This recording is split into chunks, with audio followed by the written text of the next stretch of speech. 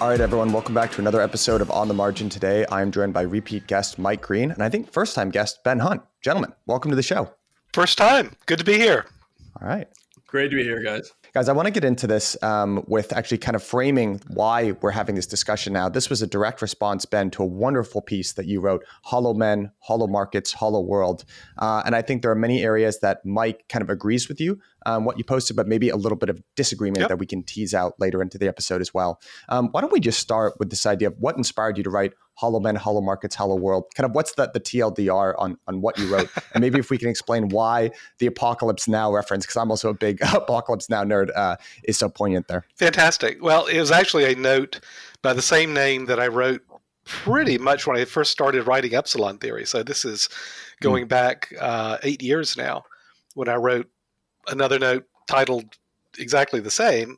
And it's reflecting, I think, an experience that's shared by a lot of us, that the markets are hollow, and that we can describe that in various different ways, right? There's a lot of, I'll call it volume on the surface, but once you penetrate that surface, there are no real bids.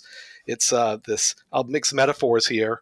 It's a Potemkin village of sorts when you look at the market activity that takes place in markets.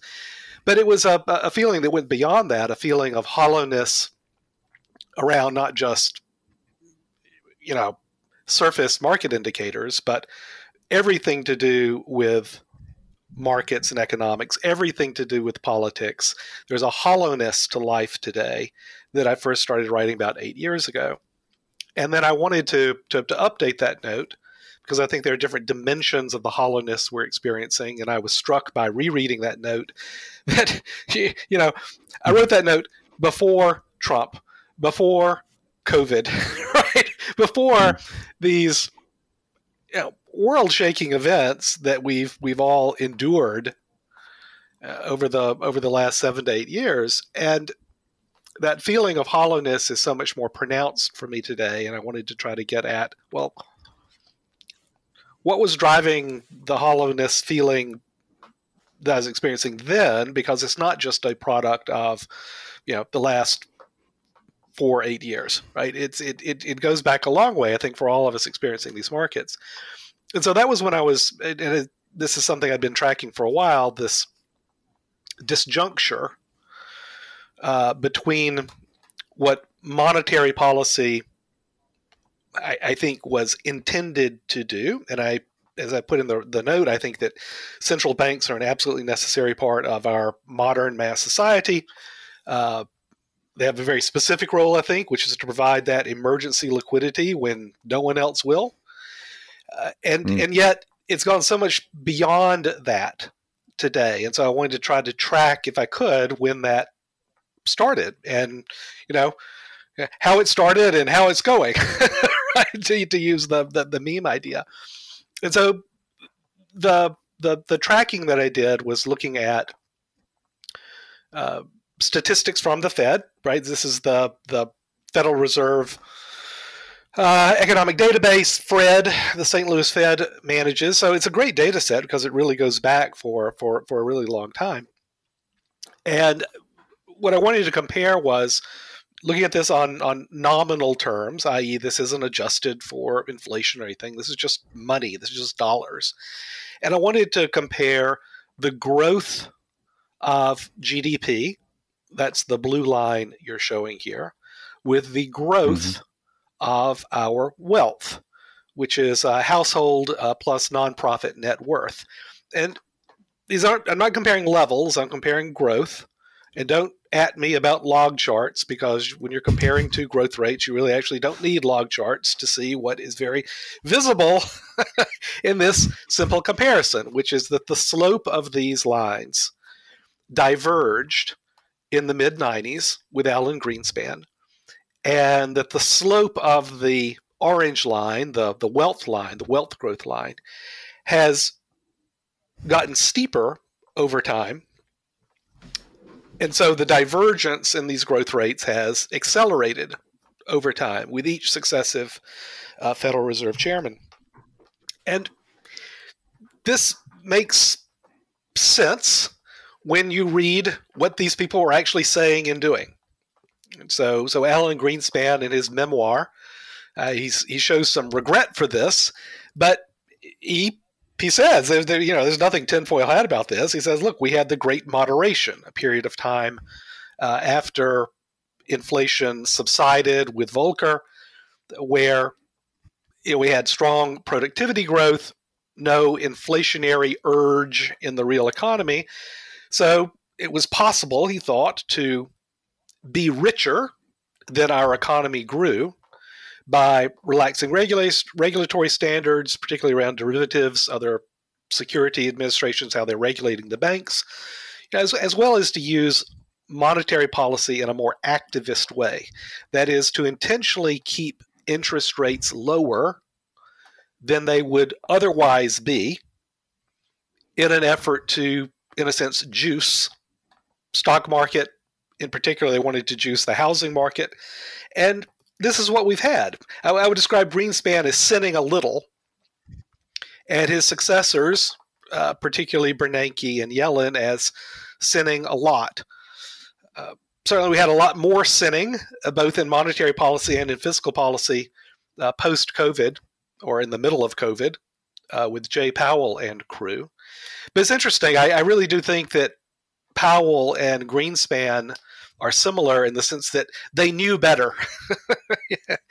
That they really do know that this is not a long-term tenable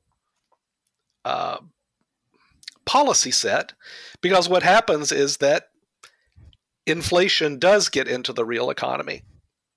And that's certainly what we've got now. And once that happens, then the idea that you can be richer than your economy grows, that you can preferentially, through policy choices, juice the stock market and the housing market without creating inflationary urges in the real economy, you can't do that anymore. And I think that's where we are today.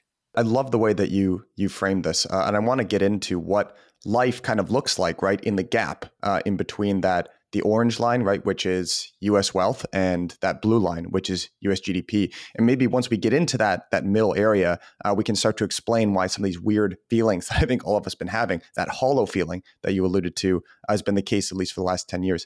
But before we do, Mike, I'd love to get your kind of take. When we look at this chart and just kind of what Ben first kicked us off with, what kind of jumps out at you?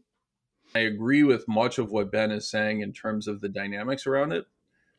But the concern that I have, and what I highlighted in the original debate that Ben and I engaged in on Twitter that caught your attention and led to this, was my pushback against the hyperbole, right? And that's my biggest fear is that when the rational, thoughtful voices like Ben or theoretically myself or others become caught up in showing people things that they know are true that aren't exactly true, that we're making conditions worse instead of making things better. And, so like if I were to just show the exact same chart, this is the same chart, not obviously scaled so that they're on exactly the same, but presented in logarithmic terms. And you can actually see that, yes, if you look closely, the slope does diverge. It actually diverges really post 2008 more than anything else. Yeah. But we do see this aspect of, so Ben's point on the acceleration is correct and everything else, but it's not as irredeemable as that chart might lead you to believe, right? And so part of what you have here is two series, one of which is highly volatile in the form of wealth that is largely tied to the volatility of the stock market, and another series that is relatively stable, right? And ironically, part of the reason it's relatively stable is because of the interventions that are being made by central banks and authorities who are working to actually limit the volatility of that income component, right? That's what they mean when they say that the price level and employment are the objectives of the Federal Reserve. Yeah, Mike, I got to interrupt here, right? Because it's not stable, right? And the two charts, I think, I believe this very strongly, that representing it this way, yep. And this is the nature of a log chart, right? You're diminishing the variance here, yep. right? So you're squelching the differences here. And this gets into a much longer conversation that's probably not terribly interesting. But where I would agree with you is that if you look at my chart, the real issue is not necessarily the distance the accrued distance between the lines. And I agree with you, that's kind of what leaps out at people, and that's not as important. What is important, though, is the slope of the lines, right? And that the way that the slope of the line for wealth has accelerated during each of the, I'll call it non-recessionary periods. Each time coming out of a recession, we accelerate the net growth, the net wealth slope, while the GDP growth line remains phenomenally steady. And I think this it can work both ways, right? So the way I've described it, the way I've depicted it, I would agree with you that it focuses on the distance between the lines, and that's really not so important. But what I think that a log representation, I think, squelches is the variance and makes it harder to see the changes in the slope of these lines. Anyway, it's a. What I would say, Mike, is that you are right, that people immediately look at the distance between the lines I've created and said, oh my God, that distance has to collapse, which means we've got to basically cut our net worth in half, right, to get to that point. And that's not true. What is true, and this was the conclusion of the note, that the policies we've had since the mid-1990s, the policies that Greenspan said, hey, I'm starting this, and later regretted in his memoirs, the policies that Bernanke and Yellen have accelerated because I believe they were true believers that the Fed can do anything. It has control, this hubris, that they are the masters of the real economy. And what I think Jay Powell has been stuck with, but these policies of always increasing that slope of that line, of the net wealth line, you can't do that when inflation is embedded in the real economy. And so it's the slopes of these lines that have to start converging, not the distance. And that's a policy that I think is, very difficult to achieve. Yeah, I think the ratio here that you're showing here does a little bit better job of it. I would say even so, it kind of understates a little bit of what I mean by the slopes of the lines. But I think this is a more accurate representation of what we're trying to say. Yep. Right? No, and that's part of the reason why I highlight it, right? And would emphasize that I broadly agree with your underlying point. I think the presentation and the manner in which we address it and the facts that we kind of bring to the narrative around why it's occurring are really, really important. And so what this slide is showing, right, just to orient the viewers, is the exact same thing, just presented as a ratio, right? And here you can actually see that the slope is the rate of gain of household net worth relative to GDP, right? And that rate of gain has actually remained relatively constant since the 1980s. Hold on one second, I just want to be clear to what I'm saying here.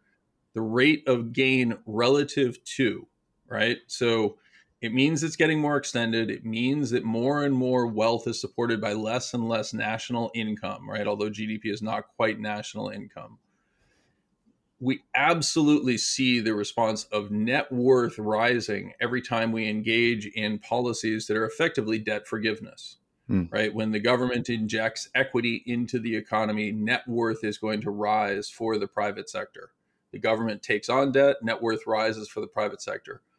But the reason why I highlight this is that it diverged a long time ago, right? Like this started changing well before the policies of Greenspan or Bernanke, et cetera.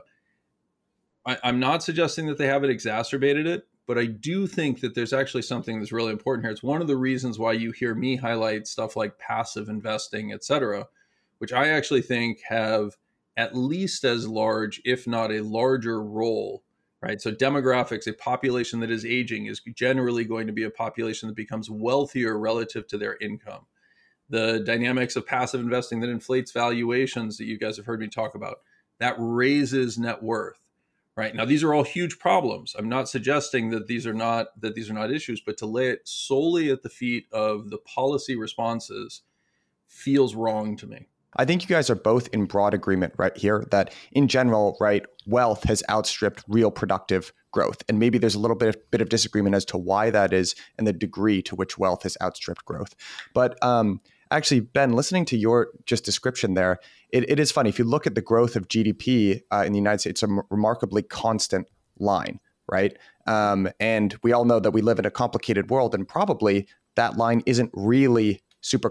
I think it was Harry Markowitz, right, who said any line that goes up, right, at like a 45 degree angle or something is not a real line. And I think where we have said recently central banks need to operate is they need to be the maintainers of that line, right? So as we see different fluctuations in demographics, right, like real challenges that the United States face, right, a collapsing like workforce and, you know, a diminishing geopolitical presence on the global stage, central banks have really been responsible for maintaining that growth.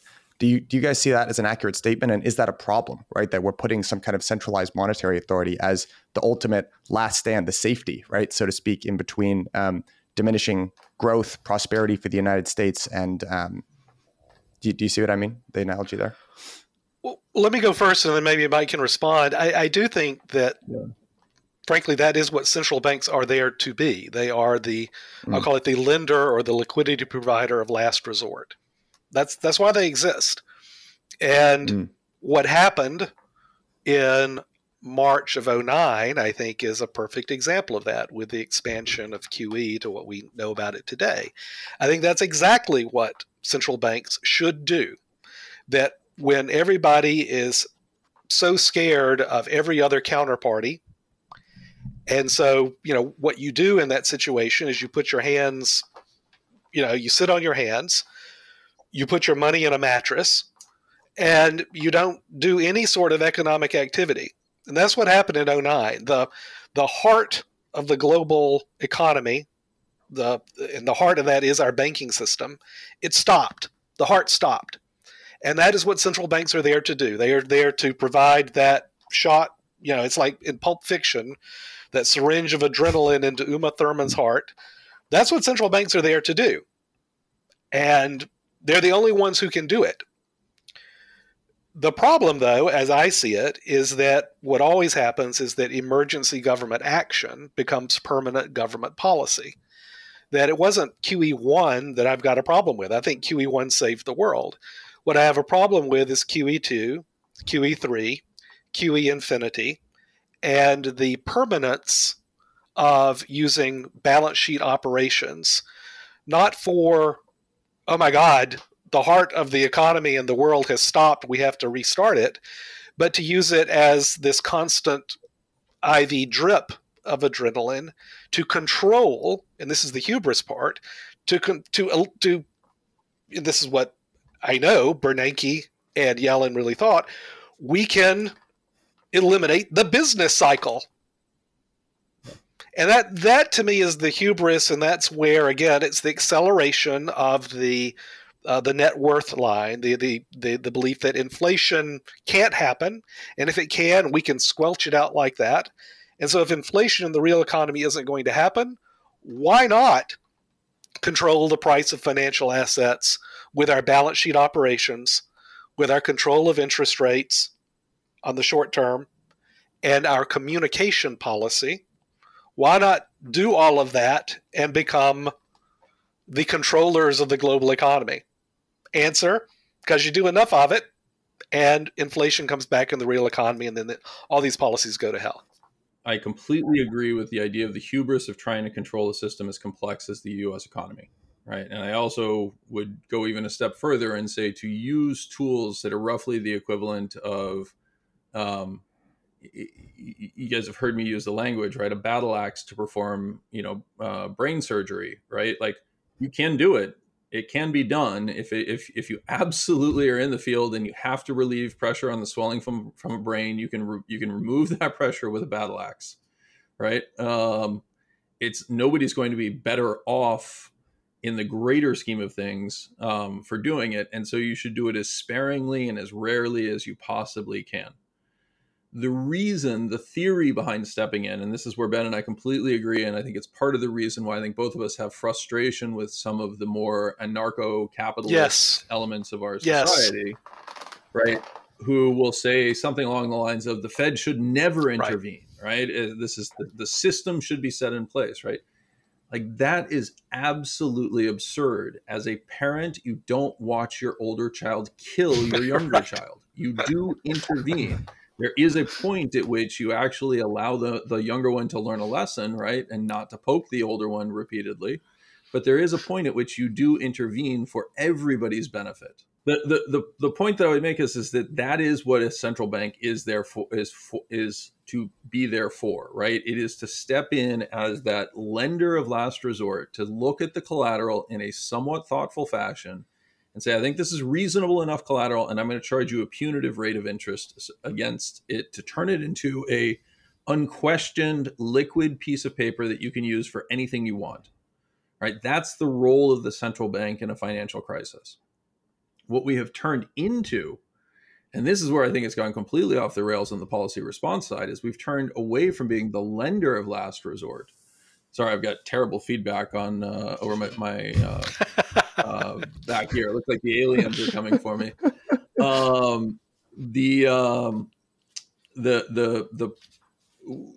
we've turned into is the buyer of last resort, right? Where the central bank actually steps in and buys these assets and permanently takes them onto their balance. I was the buyer of first resort, Mike. I mean, it's like right. And that's also terrifying, right? Because when you get to the point that the Fed is basically being relied on as a form of liquidity into the markets, where it not only is providing interest on excess reserves, but it's also on a predictable schedule stepping into the market and saying, okay, we're going to take these assets off your hands so you don't have to worry about it, right? And then every once in a while they come in and they're like, okay, now you guys need to figure out how to absorb those same assets, right? And it's an absurd system, right? It has to stop. That part I completely and totally agree with.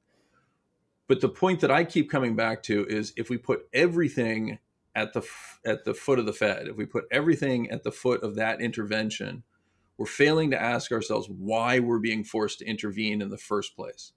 And the reason that we're being forced to intervene in the first place has much more to do with the societal structures that we've chosen from a policy standpoint, where the retirement of all Americans, the retirement and safety and security of all the voters that are out there, are dependent on these asset prices. Yeah, look, Mike, I'm not, and I get annoyed at, I'll call it, some of the fellow travelers that I get, right, when I do an analysis like this.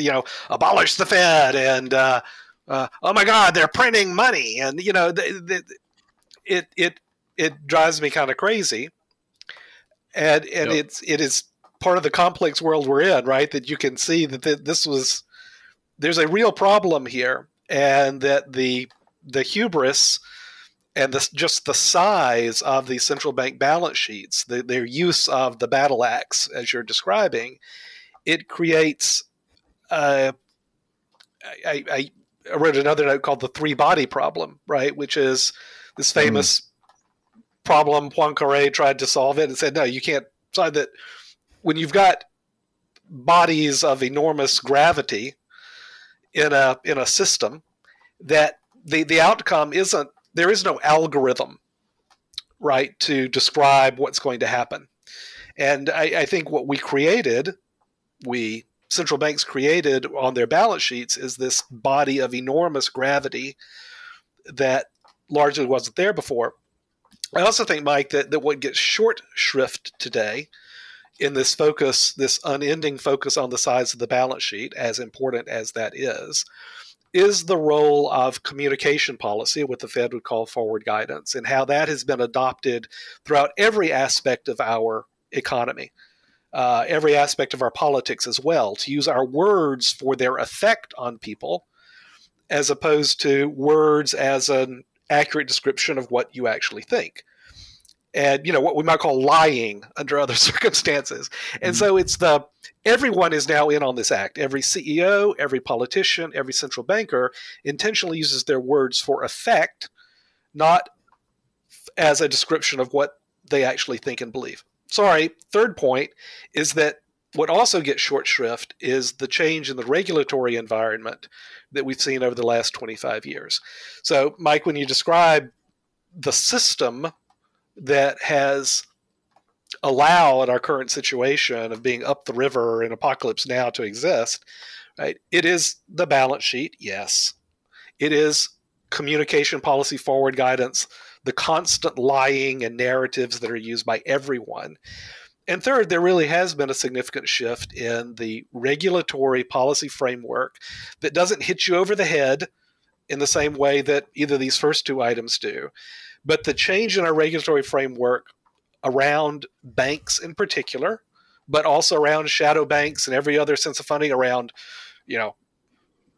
asset managers and the ability and their ability to achieve insane scale. All of these things combine to create what we've seen today. Yeah, and again, unfortunately, this is where we're trapped in agreement. I think that's correct, and I also think that Ben's description of frustration with fellow travelers that want very simple answers, right? Like people want super simple answers. It's the Fed, fix the money, right? I got to tell you, Mike, like part of what we're actually talking about here is the nonsense that we spend trying to fix the money.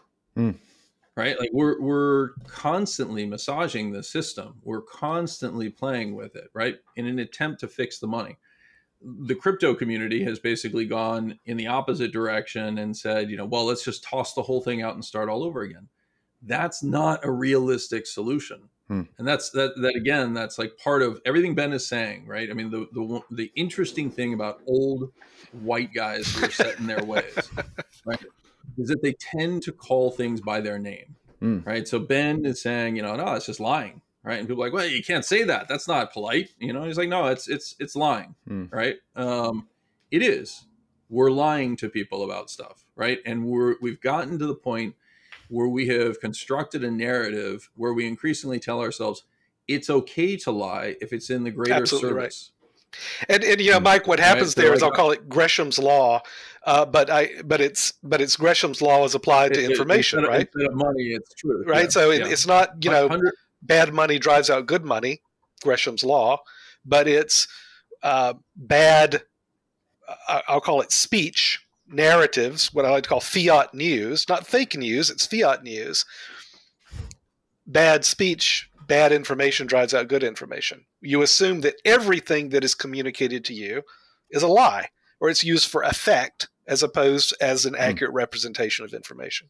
I'll give you a perfect example of this. So again, I'm not going to call it a lie, right? On Friday, we got the non-farm payrolls number. Yes. Right? Okay. The non-farm payrolls number that came out on Friday, I would describe as euphemistically a lie, right? What we actually saw on Friday was a number that in reality was down. So we lost jobs in July. We didn't gain jobs in July. The seasonal adjustment took it from negative 300 something to positive 575 or whatever the actual number was. And then there's an additional number that is added that historically is used to massage and improve the adjustments to the data set. What's called the birth-death model. Yep. Okay. So the birth-death model is a very interesting, and this is the sort of super detailed stuff, and is the reason why I spend much more time on the regulatory framework and the details of the system as compared to anything else, right? But so very quickly, the birth-death system is designed to effectively imagine that we can capture the number of companies that are being created. And to be clear, Mike, birth-death, we're not talking about people, we're talking about companies. Right? We're talking about companies. Correct. So this is the establishment survey, right? So we're trying to estimate the birth of new companies who hire new people where we don't have any responses from them yet because they're too young to respond, right? So the way that we actually do this, the mechanical nature of that adjustment is that we actually assume that the companies that die didn't die. We assume that they grew just like all the other companies that continued to live. Right. So our estimate of birth is actually pretending that deaths did not happen. It really is crazy stuff, Mike. I mean, and I've written a lot about this, but it's what I like to call, in the technical sense, a cartoon. It's an abstraction of an abstraction, right? The abstraction layer is that you can actually measure the employment of a nation of however many 100 million people the United States is. That's the first abstraction. The second abstraction then is to apply, whether it's seasonal adjustments, whether it's the birth-death model, or my favorite, transforming wage data into an hourly wage number, right? Which was something that was approved back in the 1930s, and has continued to this day. And so we do this entirely additional survey of average hours worked during a week. And so any little change there has an enormous change on the wage increases there. And yet we pretend like this is meaningful. Correct. We look at the tick by tick data and basically say, okay, let's derive all sorts of insights from reading the entrails of the chickens, right? That's really what we're doing, right? But and again, the reason that it matters is we're currently watching a violent unwind of positioning where professional investors and many retail investors have correctly assessed the situation, said this is bad. This is really, really bad.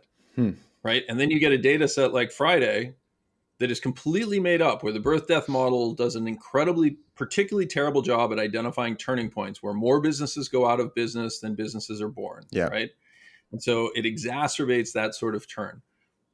On average, it actually is correct. Right. And this is what the BLS will point to. The BLS will say, well, it reduces our overall need for revisions. Of course, that makes perfect sense, because in normal conditions, 90% of the time, it's going to actually improve the system. But in that 10%, when you really actually want the information, it's going to give you the exact wrong answer. Okay, can I try to just sum up here what I think you guys are saying, and you guys tell me where I'm wrong in my logical train of thought here, right? There are certain core I think as a society, we demand growth. I think that's the social contract, right? You can see it in what citizens of the United States demand. You can see it in what citizens of China demand. That's the implicit social contract between the CCP and their people, right? We'll tolerate certain, let's say, freedom restrictions in exchange for getting raised up from poverty, a better quality of life. I think society demands that type of growth. I think that sometimes the world is a complicated place, and that growth rolls over for one reason or another. My particular theory in the United States is we actually had a really successful wealth transfer from old to young in the 1940s with the GI Bill. A lot of really successful policies were implemented then, drove a big population boom, and now we're seeing the rollover of that boom. But for whatever reason, growth, the desire for growth and where rubber meets the road in reality kind of diverge. In that divergence is the central bank, I think. And I think one way to paper over the demand for growth and the illusion of growth, right, maybe to get us from point A to point B, is this very important lever that we call monetary policy, right? And an extension of that monetary policy is what you guys just described as lying, right? You call it forward guidance if it's the central bank, but we say things are better than they are in the hopes that eventually they just become the thing that society expects. But I think maybe, Ben, to get at your point of why things feel so hollow right now, and maybe to explain some of the problems that everyone just kind of feels, is that everyone kind of, even if they don't explicitly understand the game, they implicitly understand the game. I think people generally know after a period of time when they're being lied to. And I think you can see this in surveys, right? People don't trust the news, right? People don't trust the politicians. People just don't understand what to believe anymore. So you're seeing that feeling of hollowness is the people that are in authority, right? Big financial institutions, the government, the media. I kind of feel like everyone's trying to hold this concentric vision of where we want to be, but what we actually hear are these lies. And I think people can't really pinpoint why that is, but I do feel like people understand that they're being lied to. That's my kind of summation of what we're talking about. I think we're facing real problems. I think that there's an attempt right now to paper over those problems, and it's resulting in this weird feeling of hollowness, this weird feeling of lying, like people are being lied to, and people don't really understand what the root cause is. But I think they do understand that things are not as they appear. I want to go back to the Gresham's Law example that I was giving earlier. So Gresham's Law, which is, he was talking about, so it was Thomas Gresham, right? So this was right after Henry VIII. So this would been Elizabeth, right, who succeeded him. And the problem she had was that her dad had introduced new silver coins that weren't all silver. He had debased the currency. Now, you think I'm going to go here to say talking about the Fed, and I'm not, right? Because all the issues you're talking about, Mike, I don't think they're a Fed-related thing. I mean, it's part of it, like we started the show, but I don't think they are. Yeah. But here's where I'm going, right? So Gresham's law essentially simply says bad money drives good money out of circulation, meaning that you've got real silver coins in your pocket.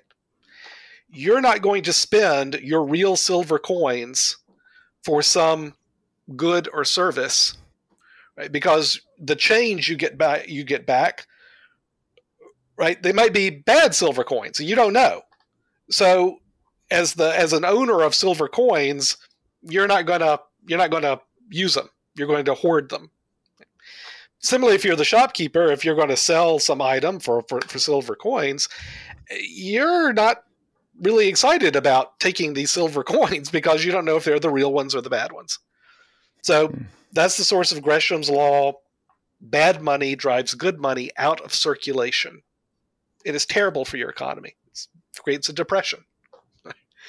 We have the same thing today. Can I actually just... Sorry, go ahead, Mike. Yeah, no, I was just going to say, like, we all know that experience. I just want to be clear, right? Part of when you really talk about bad money drives out good, the final resting place of that bad money is actually back in the treasury of the king. Exactly. Right? The one person that you are absolutely not going to give that full silver coin to versus the debased silver coin is in the payment of your taxes. Yes, absolutely. So that's going to be relevant, actually, because I want to take this away from money and just talk about our words and the information that we put out into the public. Our information has been debased through the use of, again, call it forward guidance in that central bank situation.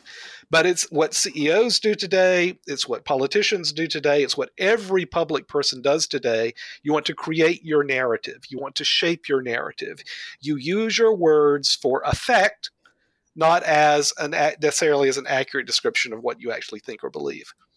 And this is exactly the same phenomenon where it's now bad speech, debased speech, drives out good speech. So now our assumption is that everything that's said to us is bad speech, is being used for affect, not as an accurate representation of what someone truly believes.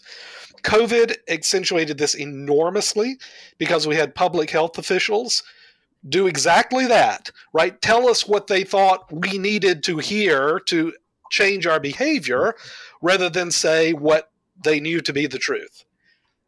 And you put this all together, the constant use of lying for the greater good, supposedly, what I like to call nudging by everyone in our world. And now we all assume that whatever is said to us is a lie, is a nudge. And when you don't have that confidence that you've got a good silver coin that's being presented to you, you go into a depression. And so what we're seeing is less, I think, an economic depression is part of it, but what we have is a social depression where our currency of that social world, what we say to each other, has been indescribably debased. And that is what I think, Mike, is at the root of everything you're saying, that hollowness feeling. 100%, which is part of the reason, again, why I react to the underlying dynamic of let's simplify it and call it the Fed, right? And Ben, you more than anyone else have raised the awareness of the narrative dynamics. Bitcoin, right? The Fed, printing money, printer go burr, right? These are all ways of us saying fake news, right? They're just a very, very simple way of us behaving like our own reprehensible Donald Trumps and dismissing other people's arguments before we even begin to consider the depth and the nuance that exists within them, right? everything, like, and Mike, this comes directly to you. It's part of, I think, what Ben was reacting to as well. Like you said, at the center of that lie is the central bank. I don't think that's true at all. I don't think that's true at all. But I don't put the central bank in there as the causal effect. Mm-hmm. I think they are an unfortunate middleman in between. They are an enabler, is the way I would describe it. That's how I would describe it too. I think they are actually the ones who are the most, they're the glue that is trying to hold together reality and this like concentric hallucination reality that we've all been living in. Yeah. So now we're in complete agreement. And I have to ask you this, right? Yeah. I mean, this is actually the core of the issue. When you have, when our criticism is levied at the glue that is trying to hold the system together, right? That does not seem remotely healthy to me. Right? Like, it's not the glue's fault.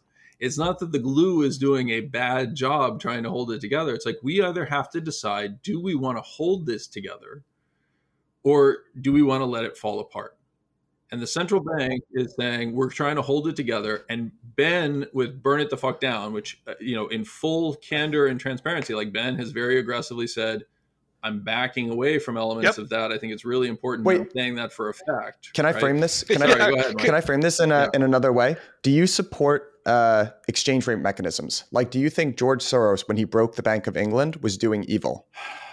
Wow, that's a really strong question.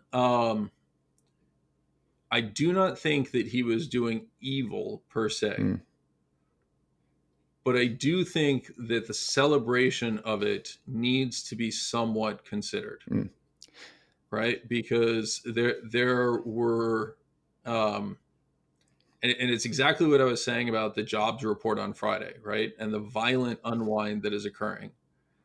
There were individuals who tried to allocate resources that were trying to improve conditions that were derailed by the recession and dynamics that were caused by George Soros exploiting the trade, right? Should the trade have existed, should the opportunity to exploit it have existed, should the check on the power of the crown and the purse have been in place, I have to argue yes, right? But is it evil? No. Was it good? I don't think you can say that either. Hang on, Mike. Not Mike Green, Mike Ippolito. I think talking about exchange rate mechanisms and the like, I think that's a bit of a divergence from something really important that we're just starting to get at, right? So I think it is crucial, and here's where I do think focusing on the Fed or central banks is so important, right? Because in our social lives, and I think there are two big places where three really, where we exercise ourselves as social animals. There's markets, there's politics, and there's sports. Religion used to be an important aspect of this, but I think it's diminished so dramatically.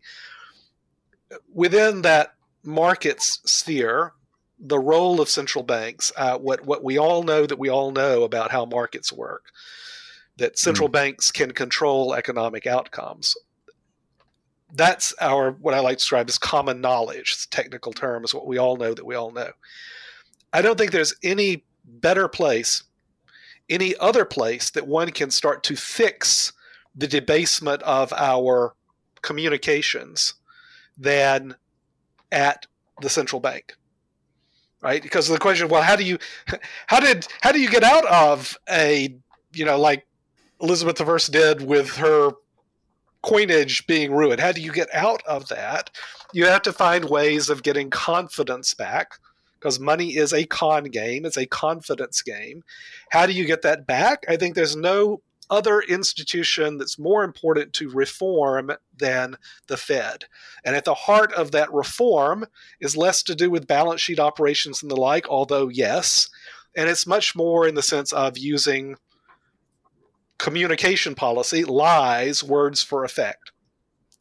Unfortunately, I do not believe that this institution of the Fed is capable of reform.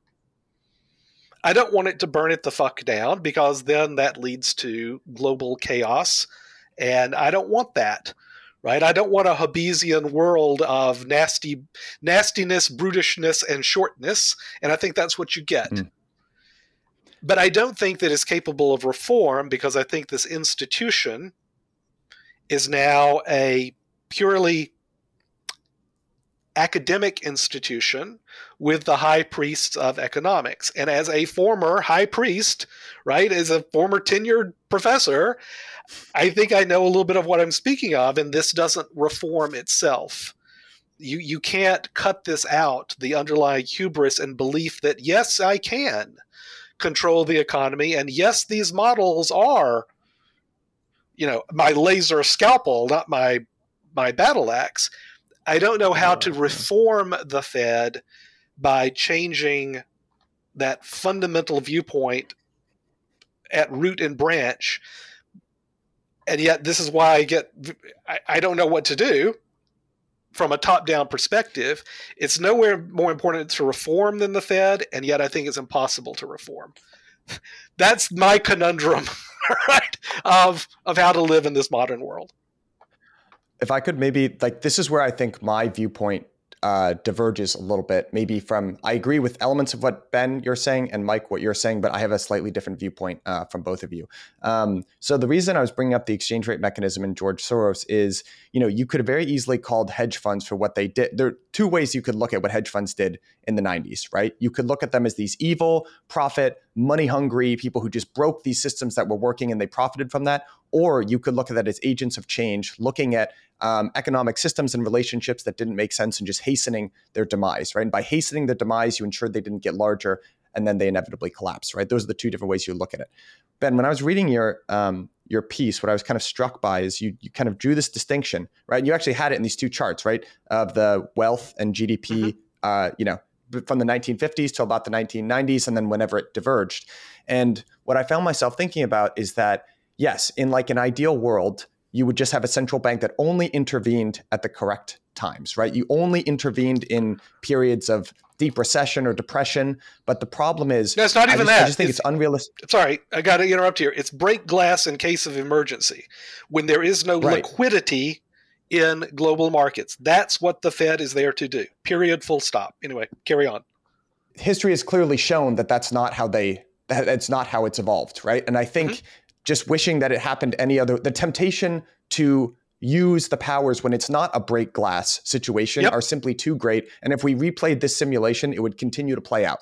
So the reason why I think I might have slightly different perspective from the two of you guys, I think there is very much something to crypto where it's like, hey, this is a bunch of young people. We're trying to keep the system together here. And I think that is a bunch of young people who maybe not, we're ignoring lessons that have already been learned by traditional finance. Like Mike, you listened in on we're recording this on the 8th. You listened in on a session that our analyst gave last week. And you very correctly, I think, pointed out to me something that might have been missed, which was a new development in crypto looked like something that was very old that was a broken thing. But what I would also maybe say in response, and I think we're ignoring some wisdom in our space. But what I might respond to you guys is that what sometimes the guys with the silver hair miss is that the situation actually can get better, right? I have a very different perspective where I am, despite the problems that our world faces, I am actually quite optimistic that a better system can get built. So I think that's the perspective that crypto brings to it. And it says, look, there are some things that are very broken. I get that there's a burn it the F down. And I think a lot of people in the Bitcoin community are guilty of saying, I want to see the whole shit burn. I'm not on that page. I think that we can design a better system, a better world with more growth at the center there. That's where I'd say my brown hair maybe differs a little bit from the gray hair. Although, Mike, you've still got golden locks. I just want to point out my issue is a lack of, not a gray. But I got both. The forehead keeps it. Exactly. Ben is truly guilty. I'm only half guilty of that.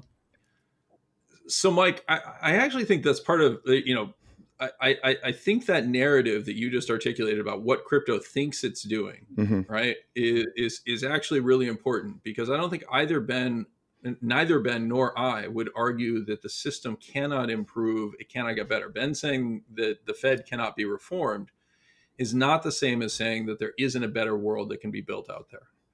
And by the way, I think all of this stuff, I mean, you've dealt with me and had numerous interviews with me. And I think what you find is that there's a stunning amount of naivete on my part in terms of, yes, the system can actually become better, and that the world that we're in is highly likely to be a better world in a decade or in 100 years than it is today. Our children and grandchildren will have far greater potential than we have. I certainly hope that's the case, right? But I think the relentless focus on the financial aspect of it is part of why I keep pushing back, because that's not actually where the focus needs to be. The challenge with debasement of a currency, right, removing the quantity of silver from coinage, is not actually the removal of silver from the coinage. It's the signal that it's sending about the intentions of the spending of the government, that they want to waste money. Right? Instead of going out and soliciting and saying, hey, we as a society want to make these investments that we broadly can agree on, and we're going to raise taxes to pay for it, right? We're going to make sacrifices on an individual and collective basis in order to do this. They try to cheat, right? And that lie that, hey, let's just do this for their own benefit. And in many cases, typically it's because of a war, right? Right. The single most important thing is the survival of our nation. Well, that's actually not. And again, you said everybody wants growth. I actually don't think that's true. I think what people want is rising living standards that may or may not be tied directly to growth. I think people don't want catastrophic change so that when they go to the grocery store or when they wake up in the morning, they're not constantly imagining, am I going to be eaten by a saber-toothed tiger, or am I going to get Jell-O at the store today? Right? Those are two very wildly, like, that's not a discussion that most people have, right? But if that existed, and there are regions around the world where that does exist, right? Take yourself into areas of Africa. It's a legitimate question. Will I be eaten by a lion, or will I wash my laundry today? Right? Like, those are serious questions that people deal with around the world. We take it for granted that we have the stability in our world that we don't. And that's what we're all trying to paper over and lie about and do everything else. We pretend that we don't have to make the hard choices. We do have to make the hard choices. We're currently at the end of a regime in which we exploited fossil fuels to allow us to generate far more work than we ever imagined possible 100 plus years ago. Right? Like, that's just the simple reality. We've resisted making the change to the next form of work, the next form of energy that allows us to raise it dramatically, because there are potentially huge consequences with allowing continued growth of nuclear facilities around the planet, right? But we have to make those choices. We have to actually decide we're going to move forward. This fantasy about moving back to Jeffersonian, agrarian, society, I'm with you. It can't support 8 billion people. I'm with you. Right? And there are people out there who will tell you, well, if it can't support 8 billion people, then the solution is 7.5 of them have to die. That's insane. I agree. Like, those people are functionally insane. They're no different than a Mao or a Pol Pot or a Stalin in terms of their underlying belief that, well, the solution is for people to die, and then I get to achieve my vision. You can't do that. That is off the menu, right? So now, given that, what are our choices? Our only choice is to increase the quantity of resources that we can exploit. And I actually had a conversation with my wife this weekend where I used that phrase. She's like, I wish there was a better word that you could use than exploit, because exploit sounds terrible, right? But that's the reality, right? We treat exploit as if it's a bad thing, but the simple truth is exploit is a good thing. It means taking resources, expanding them, and utilizing them. And we're terribly afraid to do so. It's like we're looking at the potential to be great, and we're terrified of it. Yeah, I'll jump in on at that point. So, what I admire so much about, I'll call it crypto in general, Bitcoin specifically, but also you two guys, right, is a positive energy. I work with words for a living, but I don't have a better phrase than that. A positive energy that believes that the course of human history is up and to the right. Me too. And the other thing I admire so much is, I'll call it a long time horizon viewpoint. And those two things are incredibly powerful, and that they're at the foundation of what I think getting from here to there, where there is a better future for all of us, that's the sine qua non. That's what it requires. What I'm very I'll sound, kind of avuncular and paternalistic here. Where I get disappointed with you kids, right, is the focus on the world of money. And I get it. We want to do well by doing good. We want to make money. And I get it. There's that number go up driver for all of us. But I think that so long as all of this positive energy and incredible entrepreneurial spirit and the like is focused on the world of money, it is the worst possible battlefield to choose to wage this effort to reform the existing oligarchy and statism. You could not pick a worse place to fight this fight than the world of money. That's what just drives me nuts, frankly. So yes, well, what are the other places to approach? Well, it's the world of energy, biology. My area where I want to is the era of changing our society from the bottom up. Yeah, I mentioned religion earlier, and I'm not a religious guy at all. But there is a place for a secular faith in each other, in treating each other as autonomous human beings, as ends in ourselves and not as a means to an end. And I think that there are ways of achieving that from the bottom up. And this is where we can get into a whole discussion about the metaverse and about how the most important thing to my mind is that this frontier, the metaverse, that we don't leave it to Mark Zuckerberg and other billionaires who are going to write the operating system for the metaverse, right? The billionaires and the statists have written the operating system of our meat world. And they've particularly written the operating system for the world of money. We have to find ways to fight this fight more successfully for the long haul as part of a strategy that can actually win over the long term for all of us, for all 8.5 billion of us. So anyway, I know that was way out there and can lead to a whole nother hour's worth of discussion, but maybe that's where we end up on this. I just want to make just two comments on this, which is one, I know that in maybe like more popular media, and if you just looked at crypto as an ecosystem, some of the loudest voices are talking about money, but I think that's probably not representative of the beliefs of, if you looked at most of the people who either work full-time in or think about a lot or contribute to crypto, I bet there is a large proportion of that group that does not view this as being all about money. I think you're right, Mike. I think you're right. Yeah. The problem, the most successful, the most popular note I ever wrote was called Too Clever by Half. It introduced the concept of coyotes and raccoons. And I think the vast majority of people in crypto, I would describe myself this way, I would describe Mike Green this way, we are coyotes, right? We're smart. I love coyotes. Coyotes make the world, they advance the world. They really do. But we tend to be too clever by half, and we don't recognize that the government, the state, and the oligarchy, their job is to neuter and to co-opt the coyotes. And at the same time, we have what I like to call raccoons, who are the hucksters, the shysters. We can name a lot of names, right, in crypto for sure, who fit that role. And they take on by far so much of the attention in the room when it's really us coyotes we should be talking to. Anyway. Yeah.